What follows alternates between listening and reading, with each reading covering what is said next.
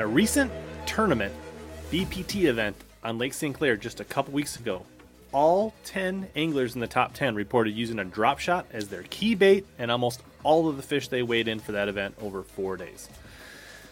This Lake St. Clair Bassmaster Elite Series event almost certainly will be dominated with a combination of front-facing sonar and drop shot. So if that's not your cup of tea, maybe go fishing that weekend instead of watching Bass Live. But if not, if you like big smallmouth, you like to see light line, you like to hear those drags zinging, then this Lake St. Clair tournament should be a blast.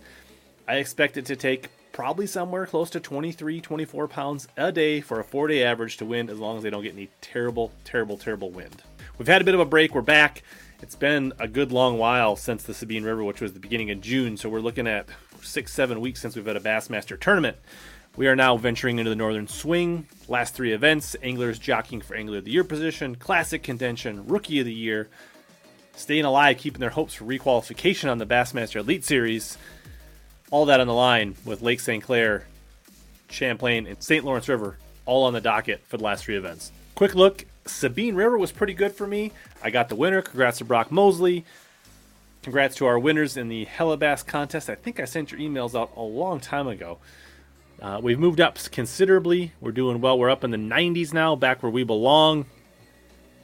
So with 3 events left, positioned to make a big run here and hopefully even push further up into that dark green. Draining the lake, just a little bit lower, but still not too bad.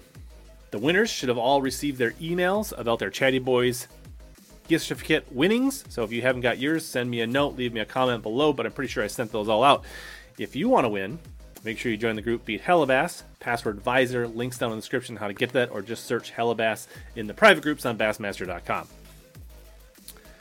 If you want to support me, you want to support the channel, go check out chattyboys.com. You can use code HBFREE for free shipping on any of the tackle, any electronics, any of the trolling motors, anchors. I've got some electronics there. I've got my Raptors there. Great customer service, super fast shipping. Highly recommended them. So give them a look, and let's get into the picks. As always, I like to start in bucket E. Caleb Kufal from Wisconsin is getting all the love here, which is a little weird because I'm pretty sure he hates smallmouth and doesn't really like to fish for him. So not sure that I would go with the majority here. Alex Weatherall, a northern guy, getting some love. KG Queen, some other. I think Jacob Fouts could be a really good dark horse here. I think John Sukup, being a front-facing, forward-facing specialist with his Garmin, could be good here. But for me, Alex Redwine, Jay Shakurit's buddy, we've had him on the stream before. Loves smallmouth. Last year on the Northern Swing on Oahe, the river, and St. Lawrence River, he had 3 top 30 finishes. Finished the year with top, getting nice checks. He probably needs the points requalification. I'm pretty sure Lake St. Clair is about as close to his home lake as we're going to see on the Elite Series, so this is a good time to use Redwine. Bucket D, you got Pipkins, who's kind of a local here. He could be a really good pick. Mueller does good on smallmouth. I don't know if his track record is as strong on St. Clair. Josh Douglas from Minnesota, keeping his Smalley skills sharp and guiding all June and July back home on Mille Lacs, which Mille Lacs is kind of a shallow fishery. St. Clair is, but there's a lot more rocks in Mille Lacs. But Douglas has had some really good catches and some success on St. Clair. He's had some issues with getting back to the ramps, fishing regulations, licenses, kind of some snafus that have kind of kept him out of there. But he knows how to catch them. He could be a really good pick. If you're looking for somebody a little bit more dark horse, good pick. Scott Martin, a lot of experience here. FLW over the years. Zaldane.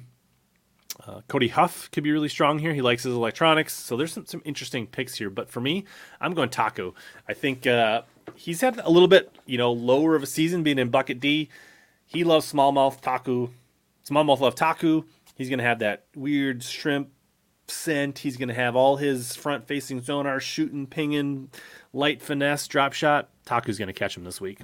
Bucket C, got a couple Canadians, which are always attractive. Johnson and Gustafson. Christie's won here before in an open, had some other really good events. He likes to crack tubes on bait casters. You got Masayuki Mashishita. Lots of interesting options here.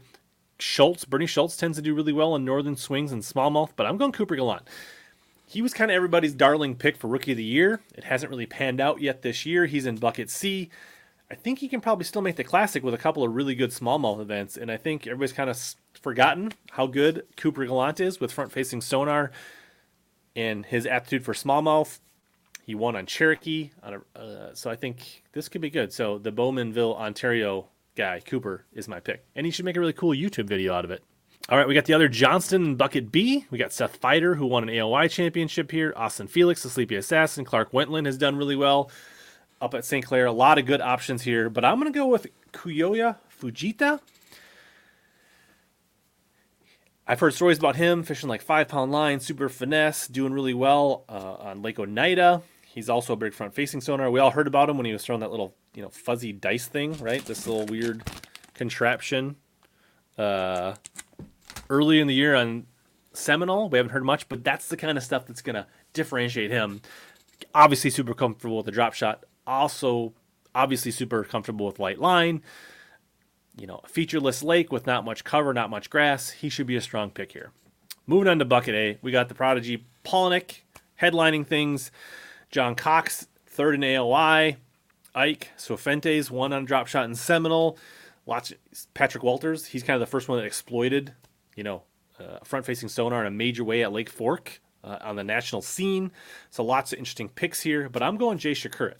Everybody's probably got their eyes focused on him going back to St. Lawrence after he got that 100 pounds. He's done well here in the Johnny Morris big team tournaments here. He's got some experience on St. Clair. He's from Wisconsin. He understands these types of smallmouth in the Great Lakes. So I'm going with our guy Jay, also a former guest. And I probably need to adjust my tiebreaker here because I got it at 83 pounds, and it's probably going to be a little north of that. Maybe we'll do let's go for 93.3. Now let's move on to Drain the Lake. All right, taking Felix, Douglas, Shakurat. I know a lot of people are saving him for St. Lawrence River.